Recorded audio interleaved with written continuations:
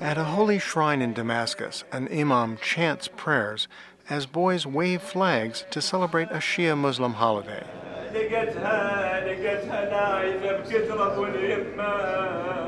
Syria's civil war has become so intense that Abu Hamdi, an official at the shrine, won't use his full name. He fears kidnapping or assassination by rebel fighters. Yes, he is afraid from the terrorist attack. And Hamdi has good reason to fear the rebels, who control several Damascus suburbs. In the background, we suddenly hear loud explosions. The boom, boom, boom we just heard. Yes. What was that? Yes, he said that it's artillery sound from the army, hitting the rebel areas. The Syrian uprising began in early 2011 as a popular revolt against the dictatorship of Bashar al-Assad. But as the battle lines harden, Sunni Muslims tend to support the rebels. Shia Muslims, Christians, and other minorities lean towards the government. Hamdi says rebels only use religion as an excuse to seize power. He calls them takfiris, or impure Muslims. The Takfiri attacks the shrines or Alawi and Shia for religious or sectarian reason. No, that's not correct. It's political reason, and they cover it with religious things. They exploit the emotion of people and the ignorance, religious ignorance between people. Analysts say economic issues underlie what appears to be religious discord.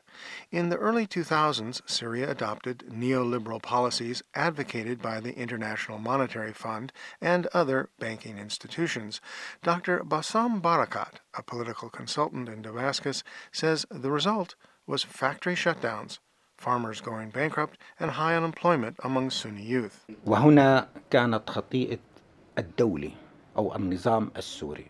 Here, the Syrian regime made a big mistake.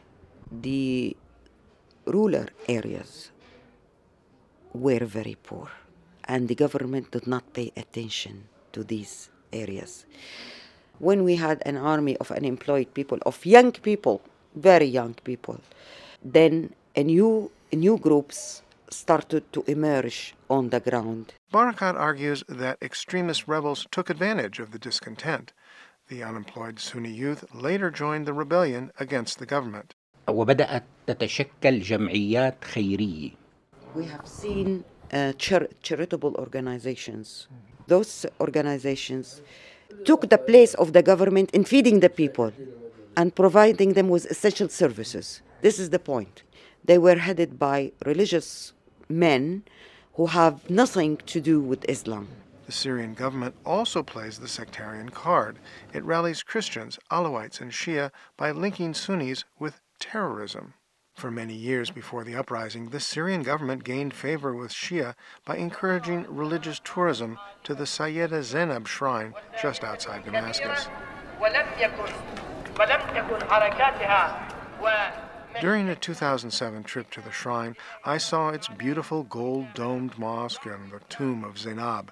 She was the granddaughter of Prophet Muhammad and daughter of Imam Ali, a sacred figure in Shia Islam. But now almost no one visits the shrine because rebel mortars and rockets often close the access road. The Lebanese Shia militia Hezbollah stands guard at the shrine, angering Syrians who see Iran and Hezbollah playing a repressive role.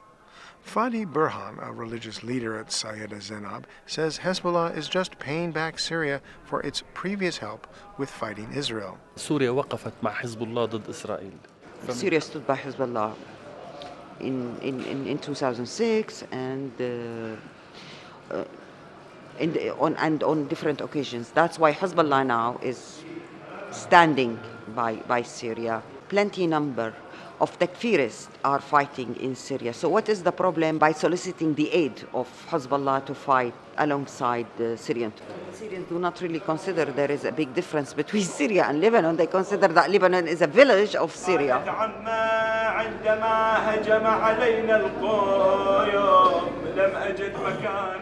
Back at the Ruqayya shrine, men and boys continue their prayers. Abu Hamdi still fears an attack, but he says, at least for the moment, this holy site has not come under rebel fire.